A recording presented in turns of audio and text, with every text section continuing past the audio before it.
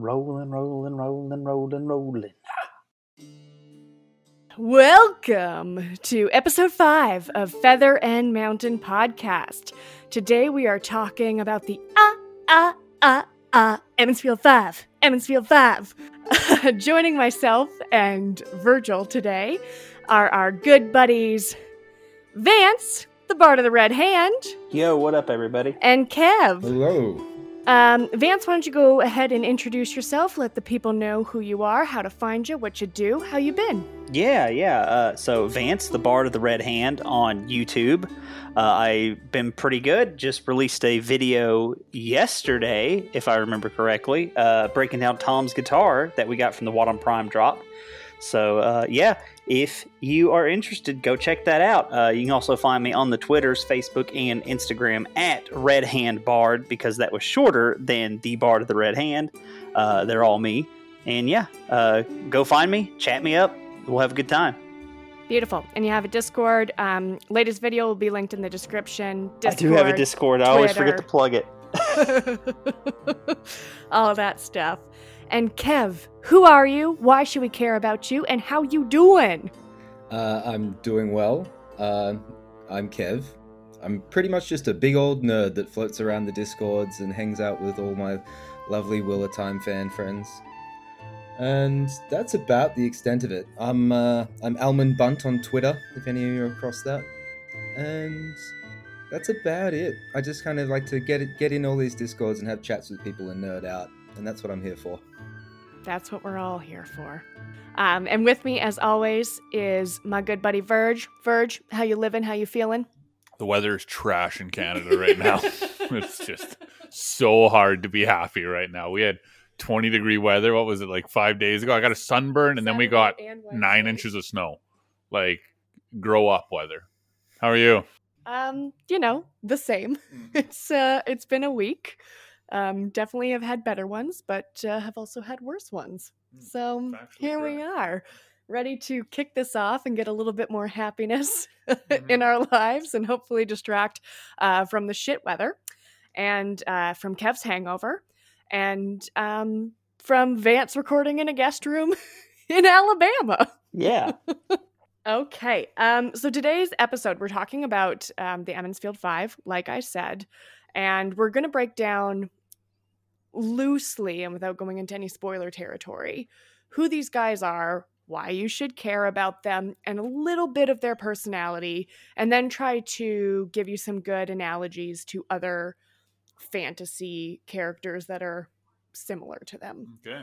No perfect analogies because these characters themselves are perfect, obviously. But we'll do our best. So first up is our boy, Matrim Cauthon. So, if you recall, Matrim Cauthon is played by Barney Harris. I believe I actually remember him. Yes, the little impish-looking one. You guessed him correctly, just based on appearance. Matrim Cauthon is born in the year 978 New Era. Our story takes place in 998 New Era. So, that's the first time you've told me the age. There we go. If we do some quick maths, 998 minus 978 is? Clean 20. Clean 20. Yes. He's born towards the end of the year. So he's 19 or 20 when the story starts. We don't quite know. His parents are Abel and Natty Cauthon, and they have been cast. This is Abel Cauthon. So that's Matt's dad. Christopher Mm-hmm. Nailed it. Yeah. Is playing Abel Cauthon. Abel. And down here we have Juliet Howland playing Natty Cauthon. She has an amazing voice. Have you heard her sing? Yes. It's incredible. I've never even heard of her, so no, I have not. But am I allowed to look that up? Well, after this, we're going to have Lauren from Unraveling the Pattern on, and he's doing these video series called Watt 101, and he kind of breaks down in a spoiler-free way who the characters are and like some of the settings and things like that. And Juliet Howland, who's playing Natty Cauthon, actually recorded her singing for him. And so it's in the video. So you will be able to hear her sing. She's quite talented. I was fully assuming you'd be the first singing that I would hear on all of this. I don't know if any of you know, but Delusions loves karaoke. And I've heard her give creative interpretations on quite a few songs. If you know her energy, it is quite impressive when she sings with it. Speaking of unraveling the pattern, I believe he just released a WAT 101 on the Cawthon family yesterday. Yes. So that's the one that has Juliet Howland singing in it. So I'll link that one just because we've talked about it today. But like I said, Lauren is going to be on with us. So that's when we'll go through his videos and do them in the spoiler-free way and kind of chat with him about that, as well as like some more world building stuff. So in addition to his two parents, Matt has two sisters, Bodwin and Eldrin. Our boy Matt is 5'11", 170 pounds. He's got brown eyes and brown hair. His hair is long enough to reach his coat collar. Like picture himbo and like you've got Matt nailed in your head. He's a little bit impish, a little bit mischievous. He's a village trickster. Those are my notes on Matt. Fellas, what do you have to say about our dearly beloved Matcham Cawthon? Vance, you want to take off first? Yeah, sure. So, about Matt, he's definitely a jokester. He loves a good practical joke, and definitely the ones that skirt the line of like this is acceptable. He's like, let's go just an inch further than that. So, one of my favorite ones is covering the dogs in flour and then them running through. Was it Mr. Lujan's house? Is that who they ran through? Yeah. Yeah, it's one of my favorites. I think I'm gonna like this guy. Yeah, he's remember when we talked about sacking the badger? Mm-hmm. That's him. Okay, yep. Yeah. Sacking the badger to release it on the village green to scare girls. Typical himbo behavior, right? Yeah. Yeah, our boy Matt, he's definitely the class clown. He's a dumbass. He's a real dumbass. But he's a really lovable one. Bringing it out. Yeah. Now I'm really going to say that him and I are similar. So yeah, this is good. Yeah, and he's got a bit of a bad reputation around the Emmonsfield village for getting up to mischief and causing trouble. Pretty much if anything goes wrong, he's the first one they're all looking to. And yeah, there's a bit more to him. It's difficult with no spoilers and not giving too much away. But even in the early first chapters, you get that he tries to skirt around his duties, but once he gets nailed down, he's a pretty dutiful young lad. He'll do what's right, but if he can get away with what's wrong, then that's what he'll do first. Yeah, there you go. I think that's the perfect way to say it. Yeah. Okay, so Vance, what we're going to also do is, like I said, kind of equate these characters to other fantasy, let's go like movies or TV shows, something that Verge would have seen. So if you had to equate Matt to a character, what's the first kind of fantasy character that springs into your mind? Well, that's easy. It's going to be Merry and Pippin for me from Lord of the Rings, and specifically the movie versions because they kind of amped up their comical antics for the films. Not saying they weren't funny in the books, but they definitely kind of notched that dial a little bit forward for the movies. And they, definitely you can see just parallels in some of Matt's joking behavior and his ridiculous antics with some of the attitudes that both Merry and Pippin share. So, yeah, that's going to be my pick. Yeah, I had Merry and Pippin written down too, and just like the scene of the fireworks that they steal from Gandalf. Yeah, and then they become good people. Don't say anything. But you, Kev, who do you think? Well, it's for TV or film. I find it difficult to really nail down because I'm more of a book nerd myself. But in terms of literature, the fantasy that I've read, which may not be very helpful to you, Verge, but Remini Feiss wrote a character called Nakor, and another character which is actually the trickster god, and he's essentially that world's version of Loki, and he has his morals and he has his plans, but most of all, he just likes to have fun, mess with people. I love it. Now, how would you equate Matt to like Loki from the Marvel universe? Like, not the one that we first see, but like later on with him and Thor being buddy. Not so much. I think that the Marvel Loki is a little bit too, I don't know, ambitious and self-absorbed. Would you this guy's sounding a lot like Tyrion off of Game of Thrones kind of mentality? Am I right in that? Like a trickster that has just a terrible soul, or sorry, an amazing soul, but terrible mentality to start with, kind of mentality. Don't tell me what I would say a little less dark. Oh, and more of a dumbass. He's also taller. Tyrion's way too smart. Yeah. Yeah, Tyrion's probably same hair. Tyrion's probably a little bit too bitter at the world, especially book version of Tyrion, because he's like hideously ugly and has, been downtrodden his whole life. And in the show, he was just gorgeous. Yeah, they really played it up there. Yeah.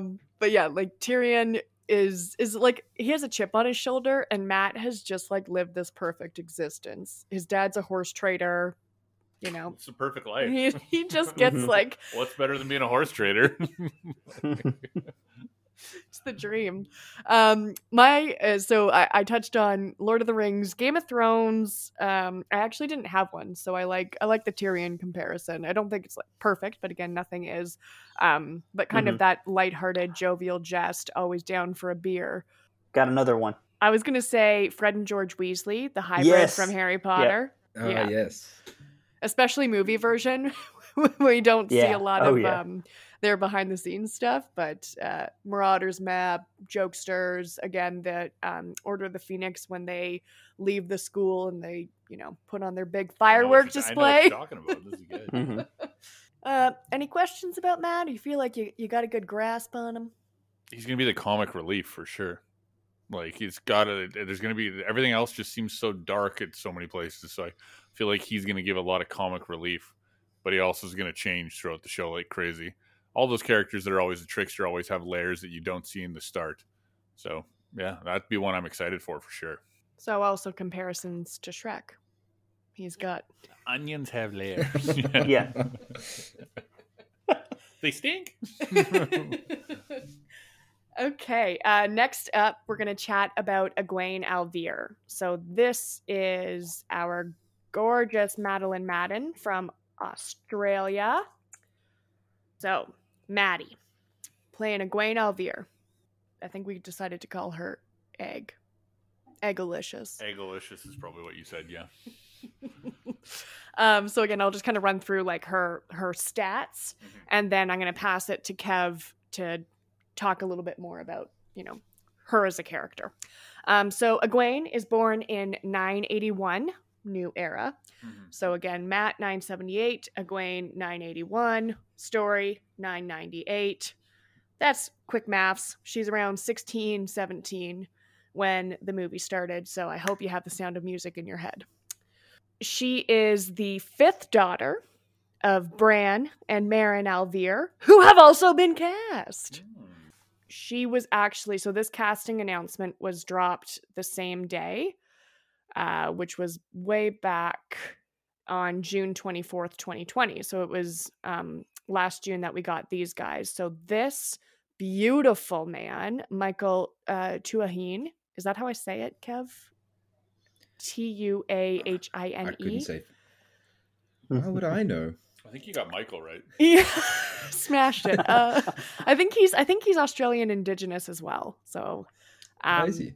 Yes, but this is him, and I think he's absolutely stunning. Great jibs. Yeah, look at those teeth; they look like perfect chiclets. And then he's honestly too handsome to be Bran Alvear. So yes, because Bran in the books is described as like this. He's the innkeeper of the Wine Spring Inn. That's enough. There's never been a good-looking innkeeper in any show ever. Right. So he's like, well, there's the gorgeous innkeeper coming around the corner. There's Cinderella, and then there's no one, no male. Oh, take that, Matt Hatch. Yeah. And so he's in the books, he's portly. He's the mayor of Emmonsfield. He just kind of totters around. He is not like Zaddy Pran that we see here. Just looks like an innkeeper to me. That's what I would say the whole way through. Look at this. Oh my gosh. And like, he's on Instagram and he definitely has like an 8-pack. So stunning. Of Pabst? that's what an innkeeper would need. No, an innkeeper would be a keg, bud. Yep. So along with Bran, we also got the casting of of Maren Alvear, who's played by Lolita Chakrabarti. And again, just stunning. So you can really see how someone like Egwene Alvear came to be with like these two as her parents. Yeah, definitely. She's not an innkeeper as well, is she? She just what's she famous for making? Honey cakes. Honey cakes, yeah. That was my second And all guess. other things. She's the best cook in the village. Yeah, we have it on good authority. She's the best cook in the village. Good thing that she's pulling her weight when she's married to the innkeeper. There may be a reason he's portly.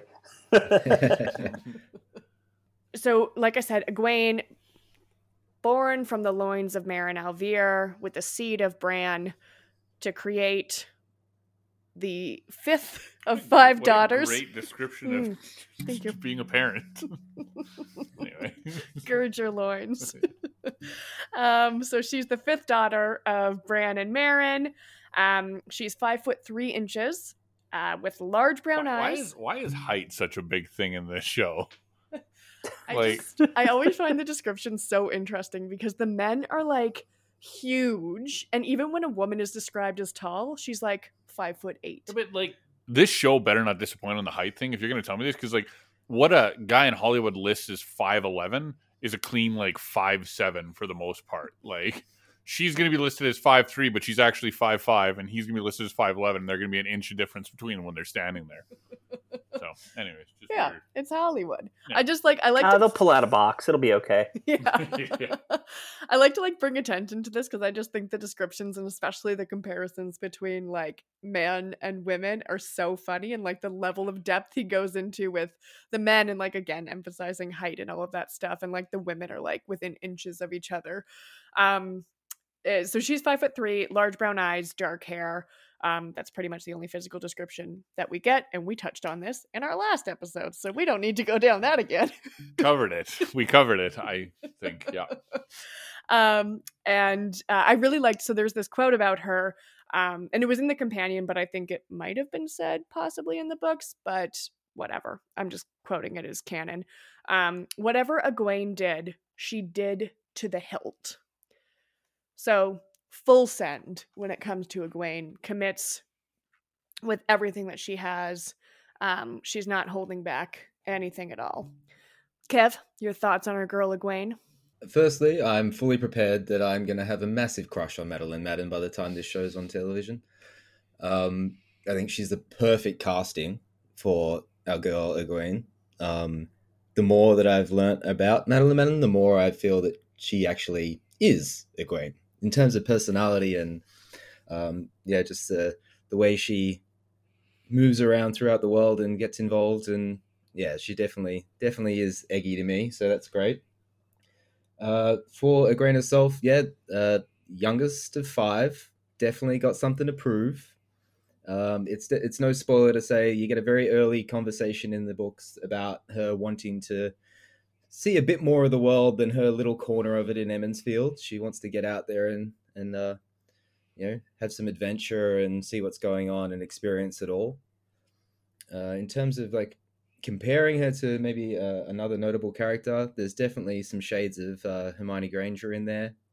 She pushes to excel. She's not happy being second best at anything. She wants to learn, she wants to experience, and good work ethic. She's my personal favorite character throughout the whole series, and I am very excited to see her come to life. So, I don't want to one-up you there, and I don't want my wife to hear this, but I think I have a crush on her whole family at this point in time. So, so I think we got a couple people that'll be in the same boat as you for that. That could make for some awkward circumstances, mate. All right, Vancy, what do you have to say about Miss Alvear? She's a total boss. She can take charge of almost any situation she's put into.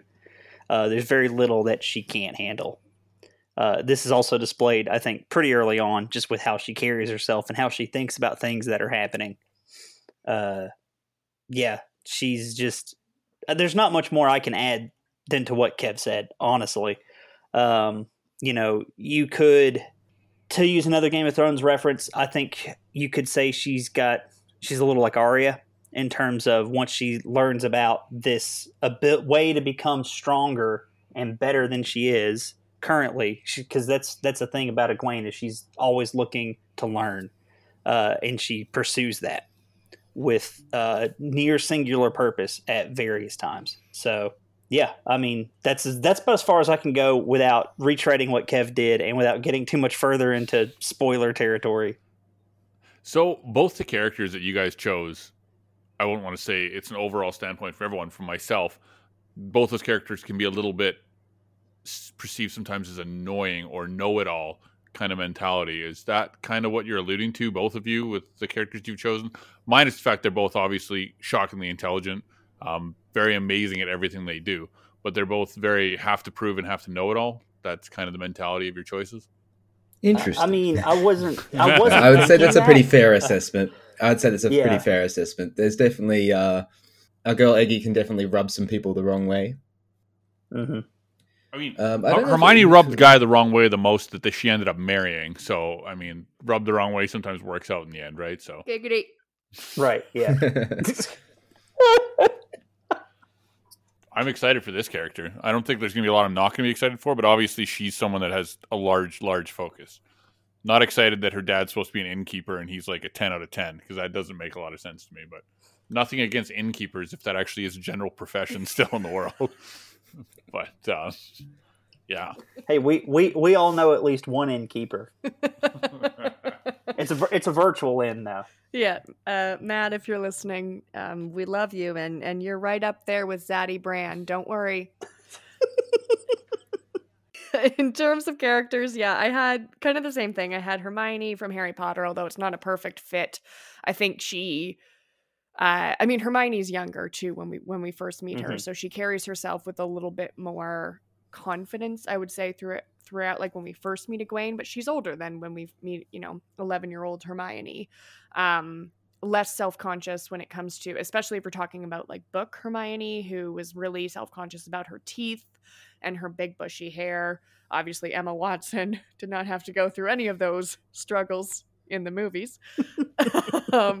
So perhaps more similar to Emma Watson's portrayal of Hermione than book Hermione. I couldn't think of a good Lord of the Rings comparison. One, I never really finished the series because I think it's terrible. I loved the movies. As much as I love Lord of the Rings, it's not exactly overflowing with strong female characters. Yeah. But even in terms of like trying to find a male character, like I don't mind if we equate her to male characters in fantasy either, or vice versa for the guys. I just couldn't think of one. There's no one of youth in that show though. Yeah. No one's young. You don't even know how. I didn't read. I don't know if the Hobbits, they probably are listed their height and their weight and their everything. Frodo's in the book. 33 when it starts, 52 when it ends. 33. But he's a hobbit, so he ages differently. Mm-hmm. Faster or slower? Slower. Oh, cool. The more you know. And the One Ring helps too. It slows him. Which is how it was. What was it? Bilbo's birthday, 111th? Yeah, his 11th or 11-1, something like that. And he didn't look like a day over 60. And then I also had Arya for Game of Thrones kind of comparisons with a mix of Sansa in there, but I think I might want to strike the Sansa comparison. I thought about Sansa, but they don't quite. It's too different in my mind. Like, they have a couple of things they parallel on, but I don't think it's enough to draw the comparison. No, Sansa's I think there's some Cersei comparisons to be made. Yes. And even Daenerys Targaryen, I would say, in later books, when she actually, not when she's 13 getting raped by Khal Drogo. Not that fun little experience she goes through. But later on in the series, when she actually is Khaleesi and taking control and just burning everyone alive. Yeah. The drive and the focus, I think, is where you make those sort of comparisons there. She's a very, just very, very driven individual. Yeah, and not beholden to the patriarchy or societal expectations. She is apprenticed to Nynaeve, who we'll get into. She's apprenticed to Nynaeve as a wisdom, and she kind of understands that her role is not necessarily to get married and stay in Emond's Field. It could be to go to a neighboring village or one that's a little bit further away and practice as a wisdom, separate and apart from any man who might think that he has intentions of marrying her. From the outset, when we meet her, knows her own worth, knows her own value, and is career driven. I think all of the Emond's Field Five, and Ali from Will Takes put it really well. She said, where do they get this unassailable confidence? These Emond's Fielders, they are so confident, all of them. It's ridiculous. Like, I'd love to have a little piece of it. Right? Emond's Fielders themselves are known for being stubborn. Their whole entire village is known for just being inherently stubborn. And I think a lot of that does kind of masquerade as confidence at times, because they are so confident in their position and they will not be budged from it. Reminds me a lot of you, actually. In a good way. I was going to say, that reminds me of small town mentality in general. Believe it or not, like, that's just I'm in the small town that I grew up in for a good chunk of my life, and that's just kind of the attitude around here. It's like, this is the way we do it, and if you don't like it, you don't have to be here, but this is our place. Yeah, don't wear different clothes. There's a certain amount of confidence. I'm a small towner. Don't wear different clothes, and don't change the wheel is working perfectly right now. It's kind of a mentality. Right. Yeah. And just one more person to compare Egwene to, and that is definitely Delusions.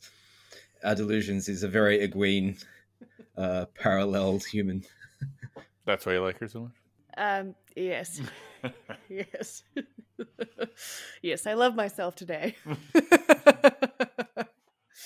Okay, up next, we're going to talk about Rand al'Thor. Rande. Give me the physical description. I know it's going to be ready? Amazing. Yeah. Are you ready for it? Okay, so he is also born in 978, within weeks of Matrim Cauthon. Weeks! He is an only child. Oh. Yeah, lonely only.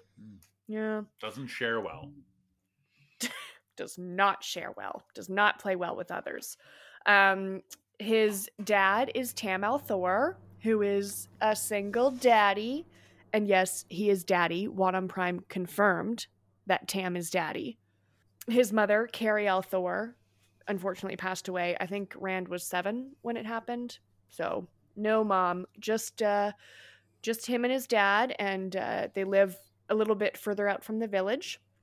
Tam is a sheep herder, so they got, animals and moos.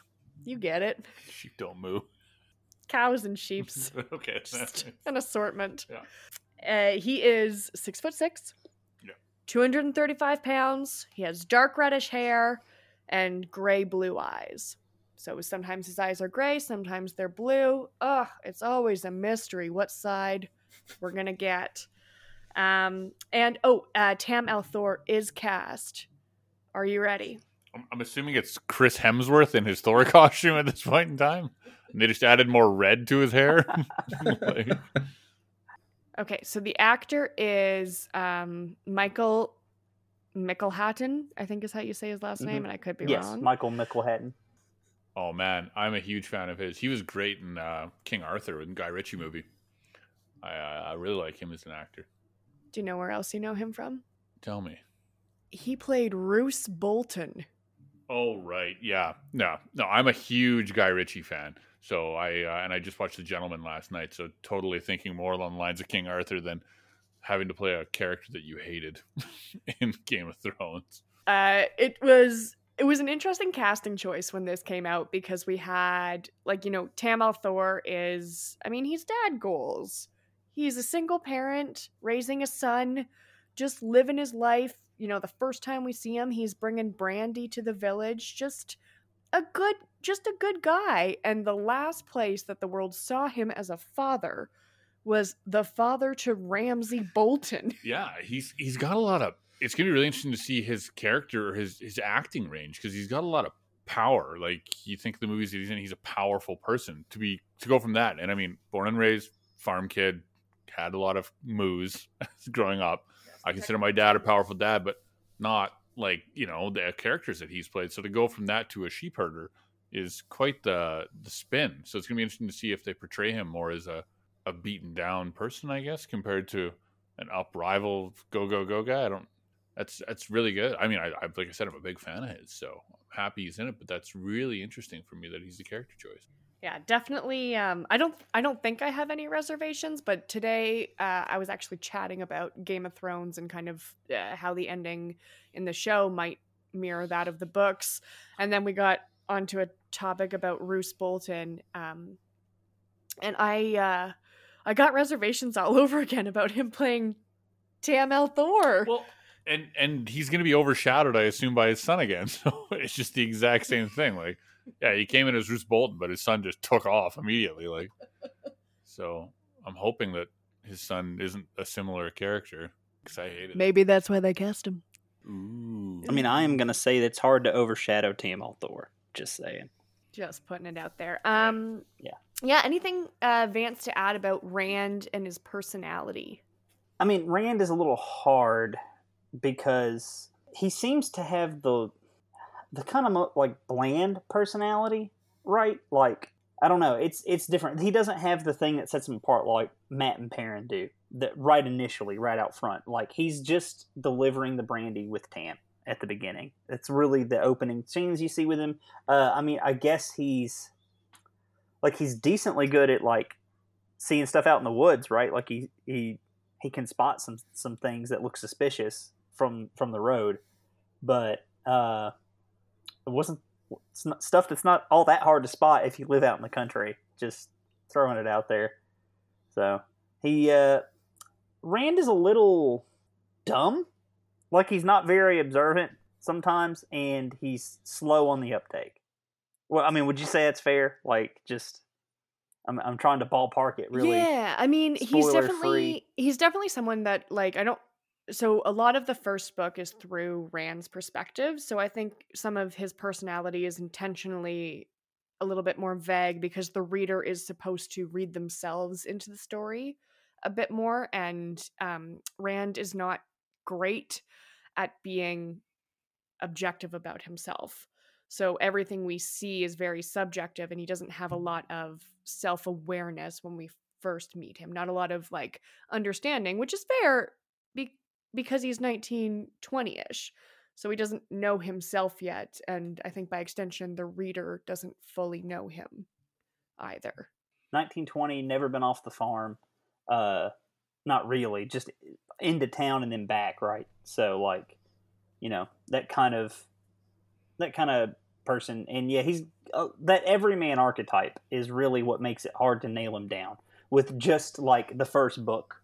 And this is who he is because, I mean, obviously it's, how long the book series is. Everyone changes over the course of the series. So just with him and the point of view, it's a little bit difficult to describe him. I would say that when we first meet Rand, he's very content with his life. He's happy to be a farmer in Emmonsfield, farming tobacco and looking after sheep, and sometime soon finding a wife and settling down in the little village. Like that's all he really wants. He doesn't want anything more. He's happy where he is. He doesn't even really seem to think about anything else. He just goes along with, like, that's his life. He's a farmer and he'll be a farmer, and that's all there is to it. So he's kind of like, he's plateaued himself. He didn't really look through the glass ceiling at this point in time. He's got a lot of tools he doesn't know he has, kind of mentality at 6'6". Yeah. He's just sort of like, he doesn't look beyond the boundaries of his little village and the life that he has. He's just like, he's happy and content to just do what his father does and carry on. Yeah, he'll go on an adventure if Matt asks him to. Like, they'll go camping at the base of the mountains because Matt's like, let's go. And Rand's like, okay. Like, if Matt needs him to carry something. Yeah. He's that friend. Yeah. He's the friend that's always available and doesn't have plans. But, like, let's not go too far, though. Yeah, I should be really... got to be back to help with the sheep. I should be really careful with that comment. My best friend is 6'8", and his nickname's Bubba, and he does a lot of that stuff, so hopefully he doesn't listen to this. Bubba, you're a great guy to go camping with. Thanks for carrying everything. Yeah, and I think in part because he's so tricky to lock down as a character, especially when we first meet him. It's also hard to find fantasy comparisons to him. Kind of stretching to Lord of the Rings. I kind of thought of Legolas because, Legolas is like this very attractive elf, but in the movies, especially like Fellowship, he doesn't really have a personality, right? He just kind of dances on snow and shoots arrows. He's not like, I don't want to say simple was the word used, but there's a lot of intelligence and Legolas, and he sees things, and he has a lot of, he's got the elf vision and all of those things, but he's got a lot of tools that he's honed over years. That's an interesting choice. Yeah. Is it just because they're good looking? Good call out on the arch on the being an archer too, though, because all of the Two Rivers boys are fantastic archers. Actually, it's one of the things they're famous for. Tam al'Thor wins the longbow competition every year, and they have because he has the longest bow. Giggity. I was meaning archer. Yeah, me too. Me too. Yeah, whatever. Sure. But yeah, like the Two Rivers longbow is also I don't know if it's like international famous. I'm gonna say it is, just because it's like bigger than your average longbow.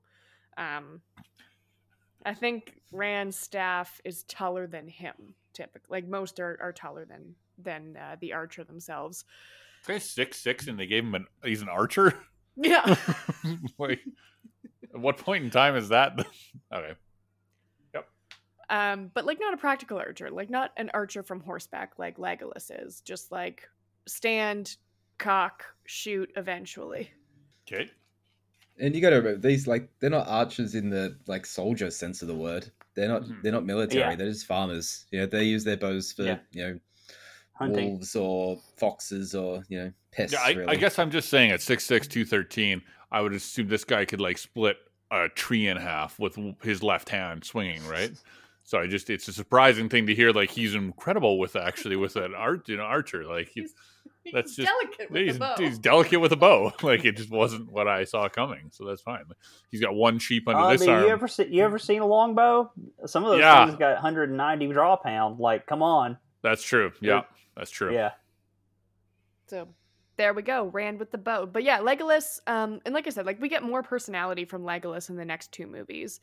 But Fellowship, he's very, we don't know about all of his skills. We literally see him one time, shading his eyes and, looking into the distance, and he calls out birds or some shit. Yeah, but Legolas is just a stud. There's nothing he can't do. It just looks like they should be letting him loose the whole time instead of holding him back. The other characters are fighting so hard, whereas he just doesn't sweat and just does everything. Just exists as a beautiful little pretty man himbo. Straight hair, perfect straight hair. So I don't think it's a perfect comparison. It's hard to find a perfect comparison in Lord of the Rings to him. I don't know. Any thoughts, Kev, on who else? Randy. I was actually thinking Bruce Banner. Oh, I mean, it's not really spoilery because obviously things are going to happen in this series, and these are the main characters. I hope so. Yeah. In Rand's case, I would say he doesn't really embrace these things. He doesn't want to be involved. He's kind of is through circumstance that he has to be involved in all the crazy stuff that goes on.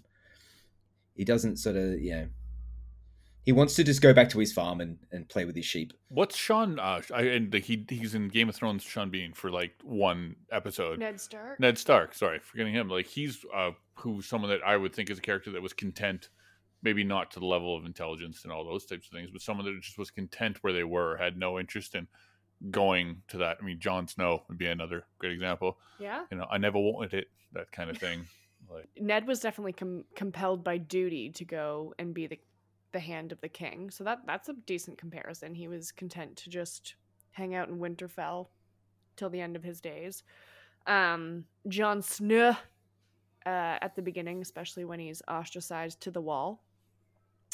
From the window! Did he choose to go to the wall?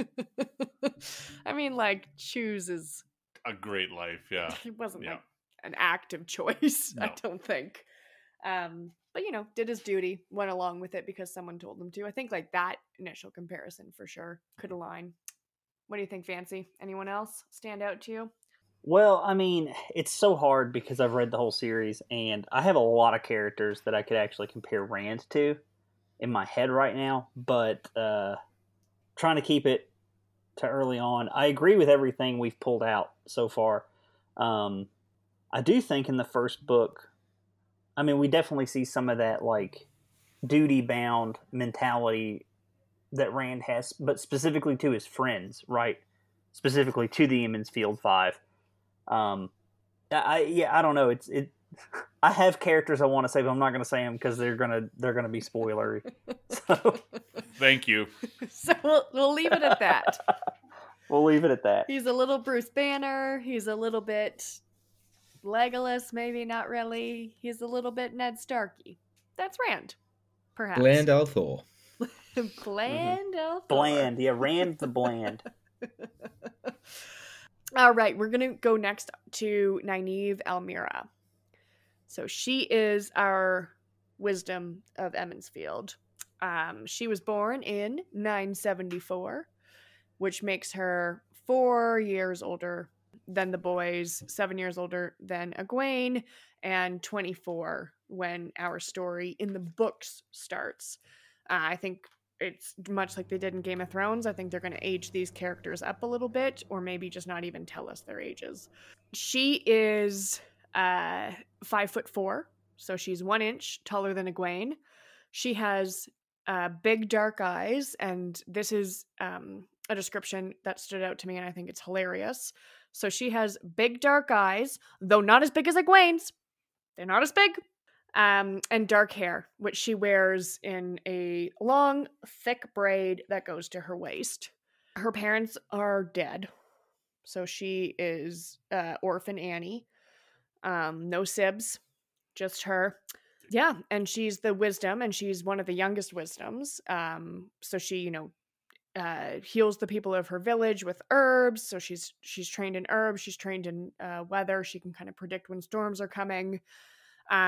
Is the leader of the women's circle.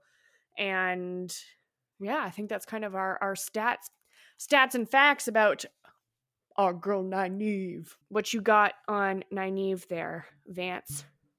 Nynaeve is someone who has been like an older sibling her whole life and carries that mentality with her very strongly into her role as wisdom, and now is able to, with this new status, able to kind of use that on even older folks in the village, especially those who be misbehaving, of which there are plenty.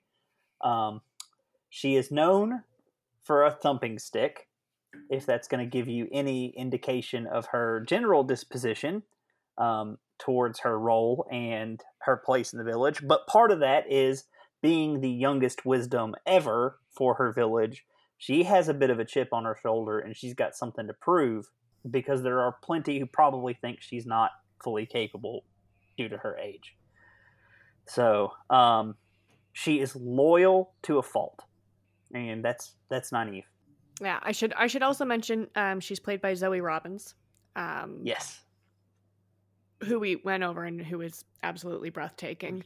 And she's from New Zealand, so very close to Madeline Madden over in Australia. Anything else to add about Nynaeve, Kev? Yeah, I'd say there's definitely some imposter syndrome going on in there.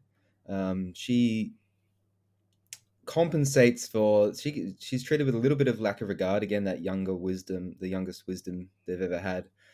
She compensates for that a little bit with aggression and a bit of an overbearing nature. She is, when it comes down to it, she's just like walking, talking passion, and she cares a lot about everything, and it sometimes overflows. Yeah, I think loyal to a fault is a good description. Yeah, definitely passionate. She's fiery. She's got a quick temper, a quicker tongue. She's, as has been mentioned, she's got a chip on her shoulder, and she does take things personally. She will thump the patriarchy and bring it down as quickly as she can. She doesn't tolerate fools. Brilliant mind. Just absolutely steadfast in her loyalty. If you make it into her inner circle, she will have your back for life. And absolutely no ability to self-assess. Yeah. None. But super smart. Actually, she's able to put things together that some aren't. So, just some points we forgot to bring up. Sounds a lot like a teacher that you had when you're in high school, university, or whatever, that you absolutely hated at the time, and now that you've grown up, you realize how much help they were to you during that time of your life, kind of mentality. Someone you loathe because of the person and how strong they are, but then later in your life, like, oh, thanks, that actually helped out a lot. Yeah, actually, I think that's like super apt because, I've mentioned, I started reading these books when I was 11, and I hated Nynaeve. I hated her so much. And then, as I got older, especially as I hit my 20s and now my 30s, she's my favorite character by far. And the one I think I identify to the most. So she's definitely a thorn bush. But yeah, just a fan favorite, which shocks some people, especially on their first read as they're going through that people can actually like this character. But she has what she says does not reflect her actions or how she feels. So she's someone to kind of assess it at various levels, and someone I would encourage viewers to judge based on her actions, not necessarily her words. Right. Well, that's something she shares with Matt too. That's something we didn't actually bring up when we were talking about Matt. Was that he's similar in that he'll say something and do the opposite of what he's actively saying, which generally he's saying complaints, and then he's doing the thing he's complaining about anyway. Both he and Nynaeve are very similar in that regard. And I gotta vouch that 13-year-old Kev reading this series hated Nynaeve. And I came to the realization very recently that almost every woman I've ever dated has pretty much been Nynaeve. So with a bit of maturity, definitely the view of the character of Nynaeve can change dramatically. I had a really hard time finding similar characters to Nynaeve, just because I think it's tough to find like really strong women in fantasy. So I don't know if you guys had any better luck trying to draw comparisons. The closest I got was Smaug from The Hobbit. What? Just really passionate and fiery. I definitely right. agree that Nynaeve is difficult to draw a comparison to, but I think that's mostly because Nynaeve's actually kind of unique in her specific character arc and the archetype that she fulfills within the series, right? So, especially within like modern fantasy and stuff, I'm talking stuff that was concurrent with Wheel of Time that would have been made into a movie or television show since. It's difficult, right? In this kind of regard, like Wheel of Time's a little groundbreaking. There are definitely in modern fantasy series characters I think you could draw parallels from, but they might not be someone that Virgil knows. So probably not. No, I just have to ask, like, what about in The Witcher, the teacher? Obviously, I'm drawing a lot of teacher comparisons. I forget what her name is by any means in the imagination, but something like that, someone that teaches people. But obviously, there's an age gap, so I see the uniqueness already, because somebody of this powerful, this authoritative at that age is very unique. I was just thinking non-fantasy in my head. I can't think of anything. So I did think of a comparison, which is like I could imagine young Nynaeve being like Moana. Mm-hmm. Yes. Just like on a quest, will stop at nothing to get what she wants to like heal her village, heal her, and just provide the best that she can. So yes, I will accept Lin-Manuel Miranda writing songs about Nynaeve. And when they talk about Emmonsfielders and Two Rivers folk being stubborn, Nynaeve is the one they're talking about. She is the most stubborn person in the entire, like, Randland. Mule-headed, as they would say. Yeah. Mm-hmm. Does not know how to say sorry, so she could take a lesson from Justin Bieber. Well done. Nynaeve's kind of like Captain America, actually. Steve Rogers, Captain America. Yeah, there we go. Like the Pulling black, from the MCU black again. And white, and very firm in her values and right. her morals. Yes. And exactly. What's right and what's wrong. Yeah. Boom. There we go. Boom. Roasted. Next. So we're gonna finish on someone that I've thrown a lot of shade on. It's our boy Dorito, Perrin Aybara. So I am going to give the stats, like I said. Vance, I think it's fair to say that you are a Perrin stan. Oh yeah, I'm a Perrin stan. Perrin's my favorite of the Emmonsfield boys. He's my favorite. So I'll do the stats. We're going to hear from Kev about Dorito, and then we're going to hear from Kev about how he's actually spicy Dorito, and is more than meets the eye. So Perrin Aybara, born in 978, again within weeks of Matt together. And Rand. Yeah. Weeks. So towards the end of the year, he is the son of Con and Jocelyn Aybara, who have not been cast, but he was apprenticed at the age of 12 to Mistress and Master Luhan as a blacksmith. So we don't really see a lot of his family initially. We're kind of more introduced to him in the context of the Luhans, because that's where he lives and spends time in the forge. He does have a younger brother who's named. His name is Patrum, and two sisters, Dacel and Adora, both younger. So Perrin is the oldest of four, and it's kind of like that perfect family of 2 boys, 2 girls. He's 6'1". I think before I said he was 6'4", but he's 6'1", but weighs the same as Rand at 235 pounds. Brown eyes and brown curly hair. You're picking up the theme of Emmonsfield, which is everyone but Rand has dark hair and dark eyes.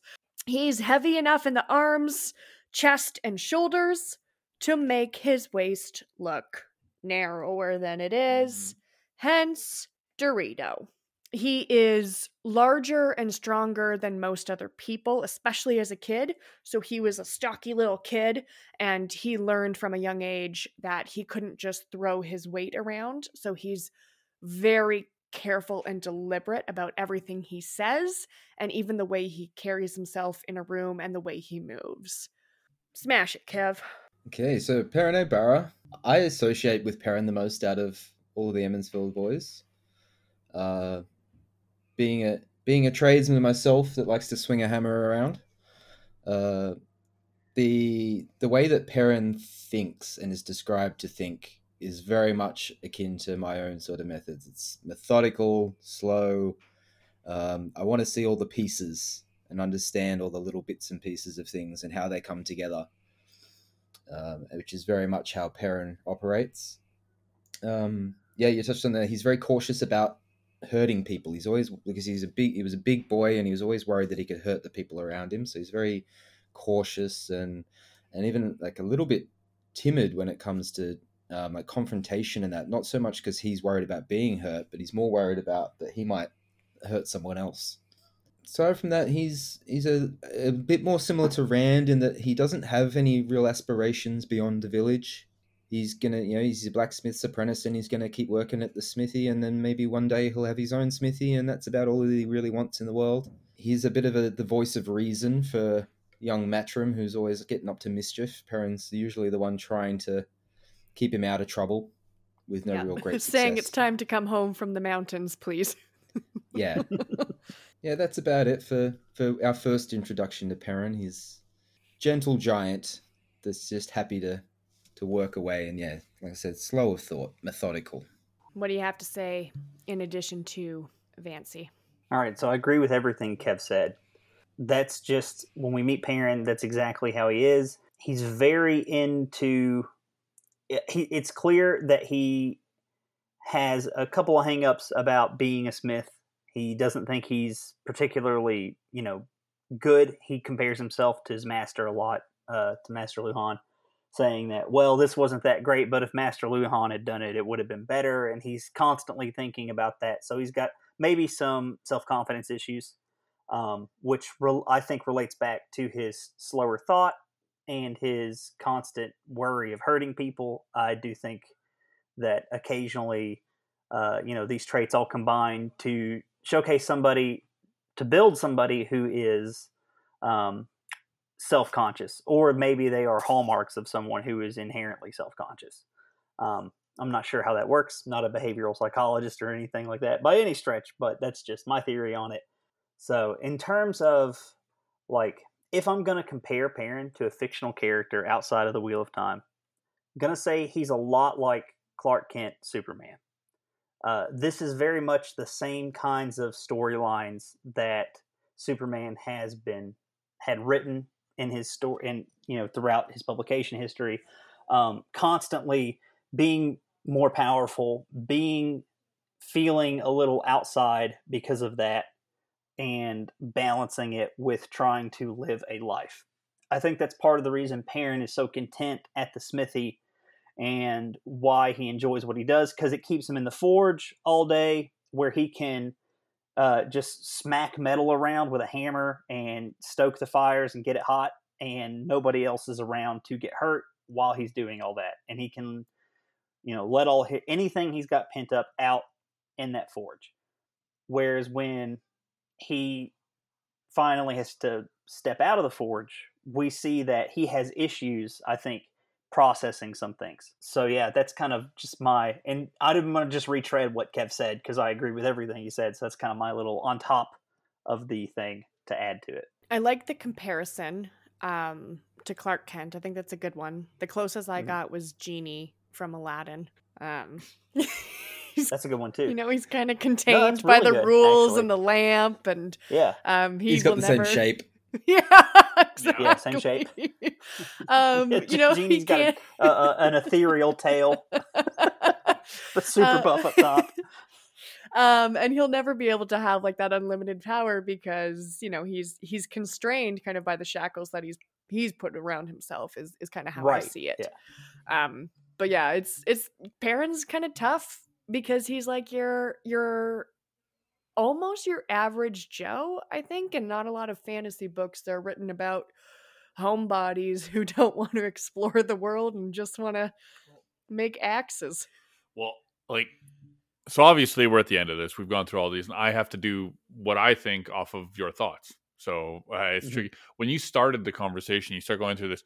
Samwise Gamgee was the first person I thought of the whole time. Someone that's content, doesn't really want to go out there, only thinks about other people's feelings, doesn't want to make things crazy, but just really excited to go home, marry the girl, be happy. Then I switched. When you guys start talking about strength, it's hard not to get into like the MCU into Hulk, right? Someone that doesn't want to be strong, but has that capability to do it, kind of mentality, but wants to keep that caged in or whatever. The Superman one is really interesting. That really threw me for a loop. It just shows that this character has a lot more to them, which is funny, because I thought you really didn't like this character, and I really like this character. This is probably one of the ones I'm most excited for. So to be honest, this is why she brought us on. Yeah, good. I need that other view, because I'm going to go in hating so many people off the hop for sure. So yeah, I thought we needed a little bit more Dorito loving than I was able to provide, and I know he's a lot of people's favorite character, so he does deserve to have some love. And obviously we've talked about Marcus Rutherford, and I'll pull him up again for you, but I really think that Marcus is just going to do an incredible job with Perrin and kind of embody all of the traits that we've talked about, and hopefully the writers will take care of some of the things that I don't like as much.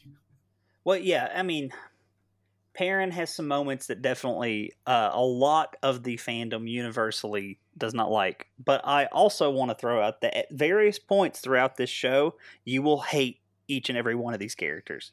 They will make you hate them. They will do something you will hate. And then you'll fall back in love with them. It'd be a terrible show if it wasn't, right?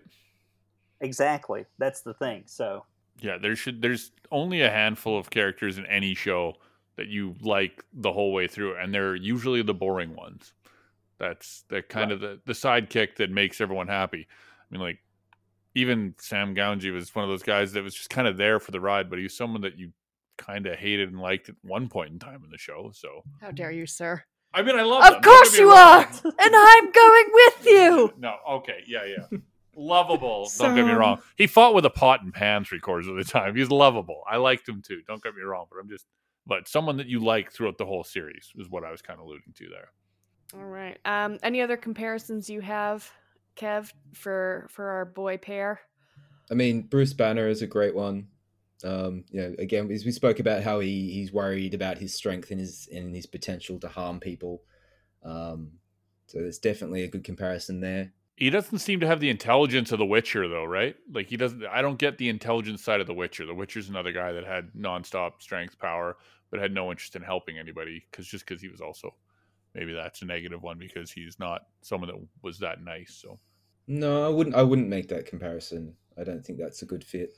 I think maybe a little bit Papa Lannister. Tywin Lannister, in that methodical approach to things. He's not in a rush. He's not unintelligent, but he's not quick of thought. He's methodical. Very, very much methodical. He sets himself a path and he works on the pieces one step at a time and deals with one thing at a time. Very, very deliberate and precise. Strategic might be more of a word to apply to Tywin than Perrin, but depending on its use, I think it could go both ways. But one was a king and one was a blacksmith, so there's just a little bit more strategy involved. I'm not going to say anything negative about a blacksmith, but well, I mean, Tywin was the hand who pulled the strings of the king. Basically, was the king, yeah, the king in all but name. And that's kind of it for our EF5 Five Alive. Hopefully that's a little bit more informative than just looking at their cast pictures and judging them. Way better. Yeah, way easier.